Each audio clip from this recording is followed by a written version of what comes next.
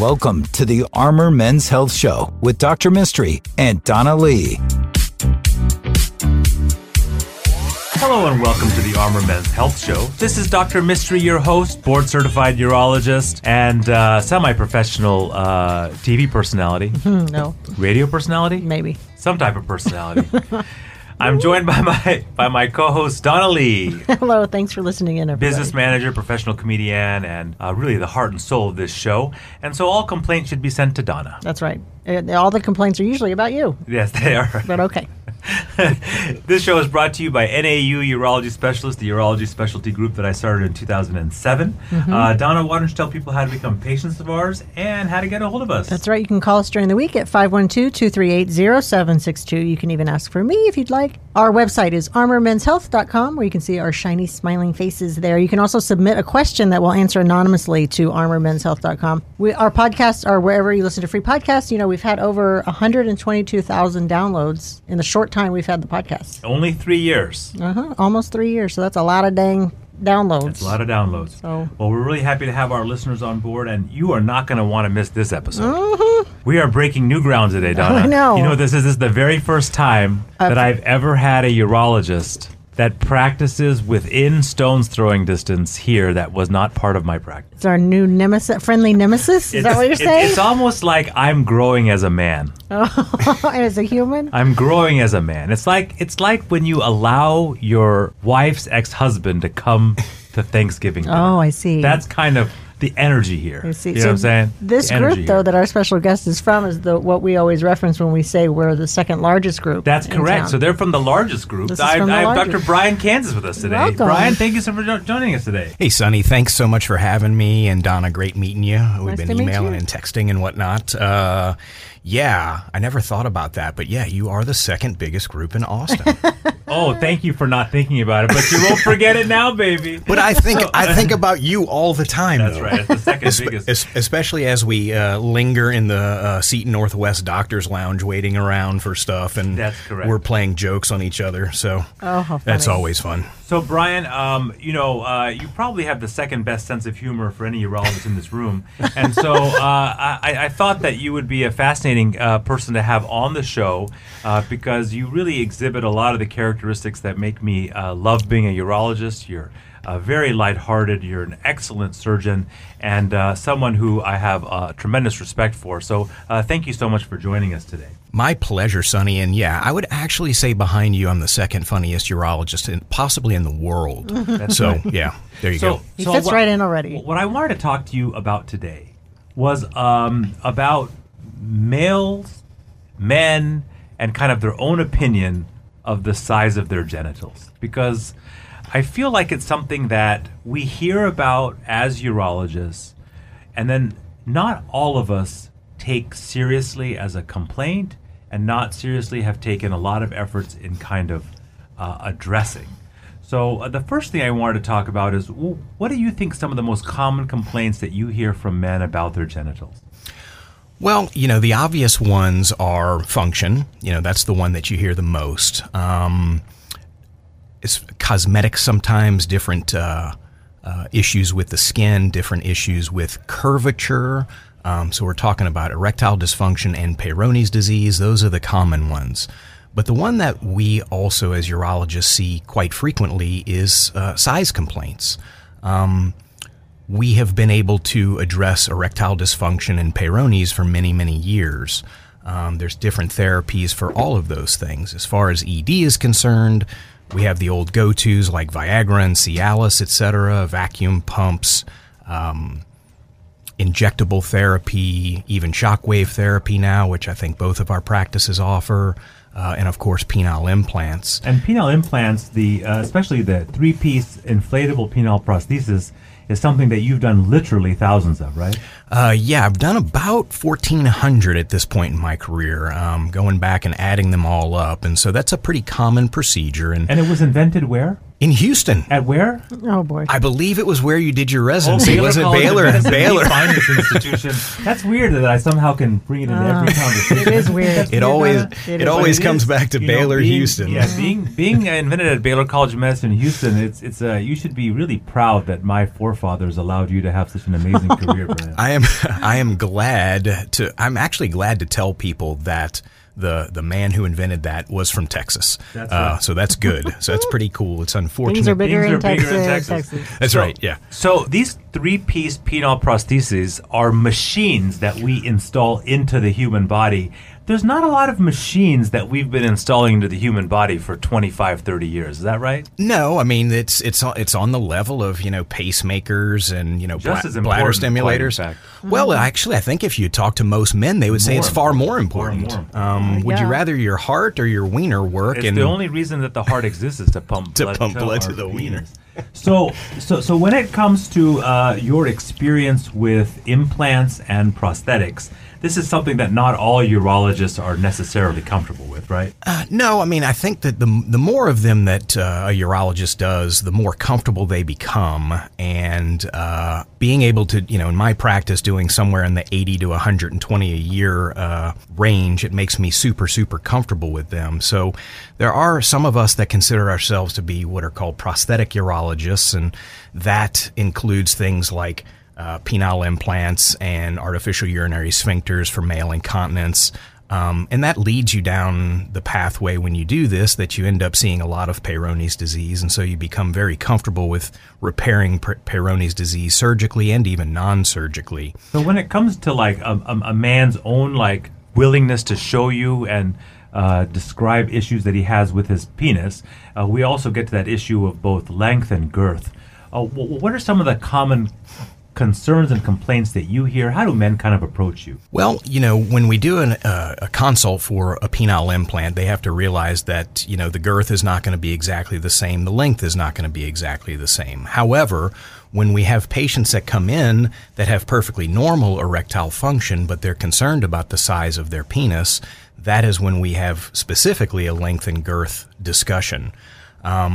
As far as length and girth goes, there's really not a great procedure to increase the length. We have patients ask us all the time about, cutting the suspensory ligament, which sometimes works and sometimes doesn't. The downside of the suspensory ligament release is that often it will scar and it will actually retract the penis, and it will do the exact opposite. In addition, if it does work, that suspensory ligament is responsible for the erect penis actually going up. So when we have a successful suspensory ligament release, the erection actually points down. That's right. And so we have to describe that to the... When you're lying on your back, you have to kind of use your hand to kind of bring it back up. I mean, allegedly. Yes. Yours was a very successful release. And besides that, though, yours was so big it hung down anyway, right? So weird. Right. Don't feed the monster. Weird. Don't do it. So anyway, I actually don't offer ligament release, and I often talk patients out of ligament release when they do ask me about it. So that brings us to other... So we don't have a really great way of making it longer, except for weight loss, which I cannot underemphasize. And you also do the escutectomy, which is the buried penis release, where you can kind of take away some of the fat at the base of the penis to give at least the visual appearance of length, but you're not necessarily, quote-unquote, making it longer. No, you're correct. And oftentimes I will actually see a patient either for my penis, the consult is for my penis is shorter, or I can't even see my penis. What can I do? And I'll do the consult and I'll examine them, and they walk out and the plan is just simply weight loss. And I tell patients all the time, every 25 pounds you lose, you're going to pick up a half an inch of penis. And it's true. You can actually press on their suprapubic fat pad and it sticks out an inch, inch and a half, 2 inches. And so it's interesting that men sometimes are not motivated to lose weight until they're told, hey, your wiener can be bigger. And so they actually will go and they'll do that. For some guys... We should just hire a woman that's very attractive in the office, that looks at everybody's penis and says, you know what? You should lose 25 pounds. Oh, Lord. I vote that Donna does those concepts. Oh, boy, Donna. I'm in. Second job. Saving penises one by one. That's right. And those men that come to you and describe kind of an inferior girth or inferior length, would you say that most of them probably have normal-sized penises? Yeah, actually, the vast majority of the consults that I see for any type of size enhancement, they have average-sized penises. Absolutely. Their length is between 4.5 and 5.5 inches erect, and their girth is somewhere between 3.5 and 4.5 circumferentially inches. But nobody wants to be average. So we're going to talk about procedures that you perform that I do not perform, which is why my ego will allow you to be on this show. You're very that you honest. do for penile girth. So we'll be right back. But just before we leave, how do people get a hold of you? What is your website and your phone number? So our website is urologyaustin.com, and our phone number is 512-231-1444. And that's Dr. Bryan, Kansas. And we're going to be right back after this small break. Hello and welcome back to the Armor Men's Health Show. This is Dr. Mystery, your host, board-certified urologist. This is a men's health program brought to you by NAU Urology Specialists, the practice I started in 2007 to bring you holistic urologic care. I'm joined by my business manager and friend and co-host, Donna Lee. That's right. Hello. Welcome to the show. I was just talking about the dirty TikToks that we have. Very nice. Which you do not get paid for on my dime. Apparently so not. Your tax dollars are not going for her TikTok. I'm Dr. Donna, by the way. You're not Dr. Donna. Donna, how do people get a hold of us? How do they become a patient of ours? You can call us during the week at 512-238-0762. You can even ask for me if you'd like. Our website is armormenshealth.com. You can submit your questions there. We'll answer them anonymously, and we just thrive on those questions, so thank you ahead of time for sending them. And we're located in Round Rock, North Austin, South Austin, and Dripping Springs. They love dripping, and we're trying to fix that. Don't know why they keep promoting that. But Typically fixable. yeah, right? We need to teach the people of Dripping Springs to not be dripping. No, be dripping. So we are joined again by a wonderful guest host, Dr. Bryan, Kansas with Urology Austin. Bryan, thank you for joining us today. Thanks again for having me, Sonny. Whenever I look at you, I think about small penis. So I think that it's just an excellent idea that you would join us today. I'm sure that you've heard that from most of the women you've been with.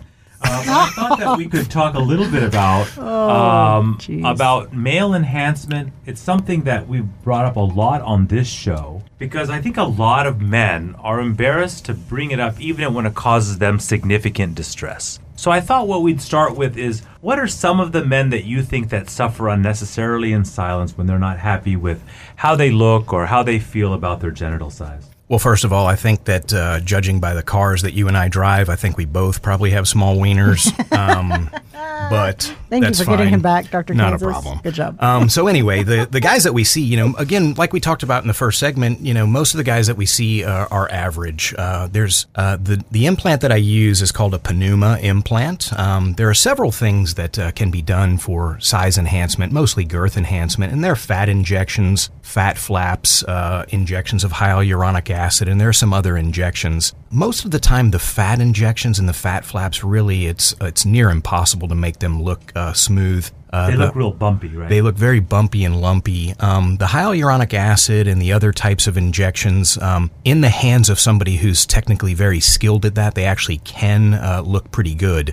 So those, I've seen some of those, and they actually look pretty nice. But it's a little few and far between. I believe that someone you work with does some injections, and I've seen some of those, and they actually look very, very nice. The downside of some of the injectable stuff is that they're not a permanent solution, whereas Penile is more of a permanent solution. It's more of a one and done. The Penile implant is a soft silicone implant, and the way that this is done is we make a small incision in the side of the scrotum, and then we flip the penis inside out, degloving it from the inside. I ask the patients, please don't watch the video because it's rather terrifying. Yes, you don't want to watch that video. Trust me, it's like seeing the. Is that like skinning a cat? It's like seeing seeing a cat skinned and then re-unskinned. Oh my God, And my then TT putting them hurts, back on. and I don't have a TT. Oh, Exactly. continue. So, and then what we do is we take the implant and we edge it up as close to the head as we can. We sew it in distally. We custom trim the back of it to make it to the size of the penis. What we end up seeing is about 1.5 inches to 2 extra inches of flaccid length. We see about 1.25 inches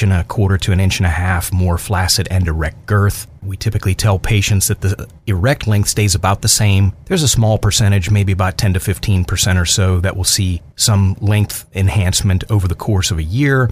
There's a very small percentage, about 2 or 3% of people that will lose a little bit of length, but we do all kinds of things to prevent that. So wait.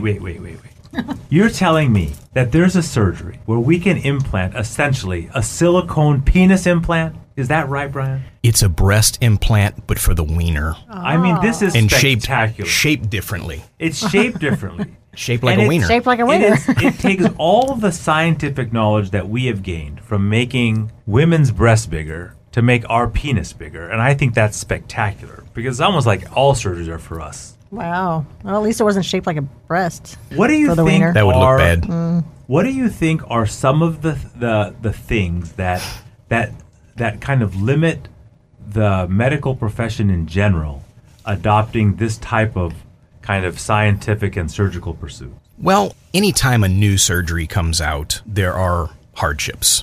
When people started putting breast implants in, that was difficult. When Dr. Scott in Houston came out with the penile implant, that was terrifying experience and very difficult, and there were a lot of naysayers. You know, Dr. Jim Ellis invented this. He lives out in Los Angeles. He's been putting them in for about 15 years. He started training other surgeons only about 4 or 5 years ago. I've been doing this for about 2.5 years at this point. So there's a lot of naysayers. So when we go to Sexual Medicine Society meetings, there's a lot of pushback. But as we expand and there are more and more surgeons that are doing it, the plan is to, right now there's 11 surgeons, I believe, that do these around the country. What is their argument, the opposition? What are they saying? The potential downsides, you know, if these get infected or if they scar or they retract or potentially cause ED, although the ED rates are incredibly low, the sensitivity loss rates are incredibly low as well. So it's the potential side effects. So the potential side effects of breast implants with infection or capsular contraction, those are the things that were dealt with years and years ago. Same thing with penile implants. The infection rates were incredibly high in the beginning, but now infection rates for penile implants are in the neighborhood of 1% or so. Infection rates for pneuma are low. It's about 1.5%. I think that there's a bigger kind of reticence to do anything that helps men feel and look better because it's not considered necessarily life-threatening.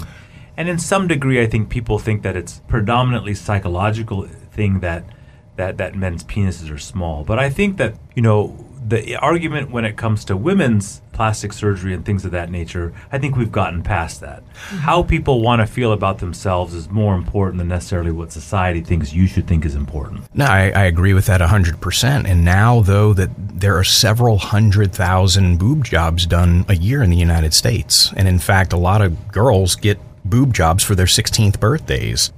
So why can't a man have the same thing? And so, you know, to make yourself feel better about yourself, to make yourself feel better about how you look when you're naked, how to make yourself feel more sexually kind of appetizing or appealing to others, I think these are, you know, things that a man has to kind of explore on their own. And so I think that's a lot about speaks to the reticence of people kind of pursuing this. So essentially, somebody's going to come to you and want a consultation. Who would not be a candidate for a pneuma? So I'll kind of backtrack a little bit. The screening process for a pneuma, there's an initial soft psychological evaluation, and then potentially a meeting with a psychologist as well to make sure that people are mentally prepared for this. The screening that goes on for pneuma is actually far more intense than the screening for any female cosmetic procedure, certainly in most people's opinions. Okay, so basically the only we have to have a circumcised penis. So patients, if they're uncircumcised, they have to get circumcised first, and we certainly can do that.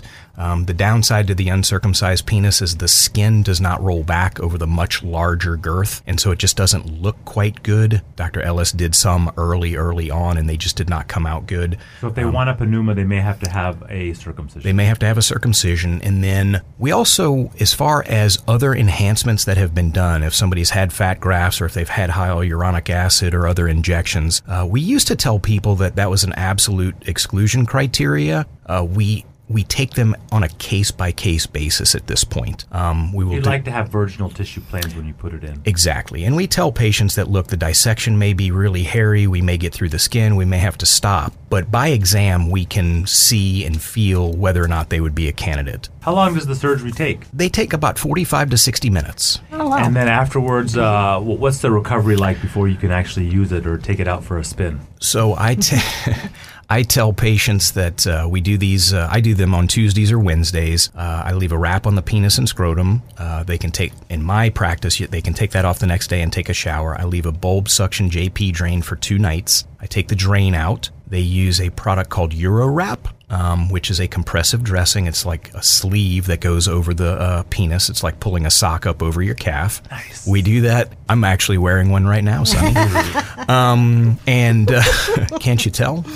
And we do that for about 6 or 7 weeks, and then I follow up with them at 7 weeks, and I clear them for sex. I tell them for about the first 4 months the capsule has not completely formed around the implant, and so it potentially could shift. So they should use a little bit of lube, have gentle, what I refer to as gentle married people sex, and then I tell them...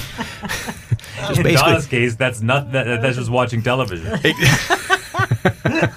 Yes. Do we live in the same house, Sonny? And then I tell them at 6 months, Vegas sex is perfectly legal. So they can just do whatever they want. Wow, that's my crazy. God.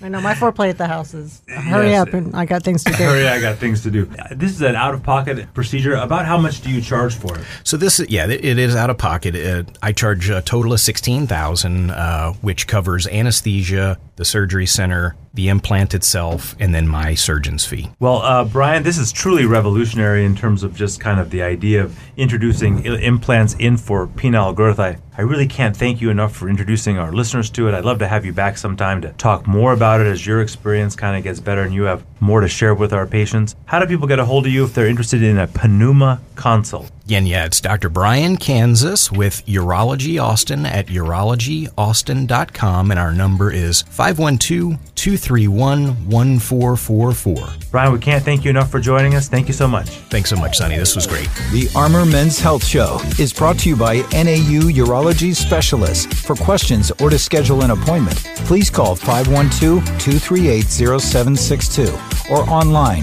at armormenshealth.com.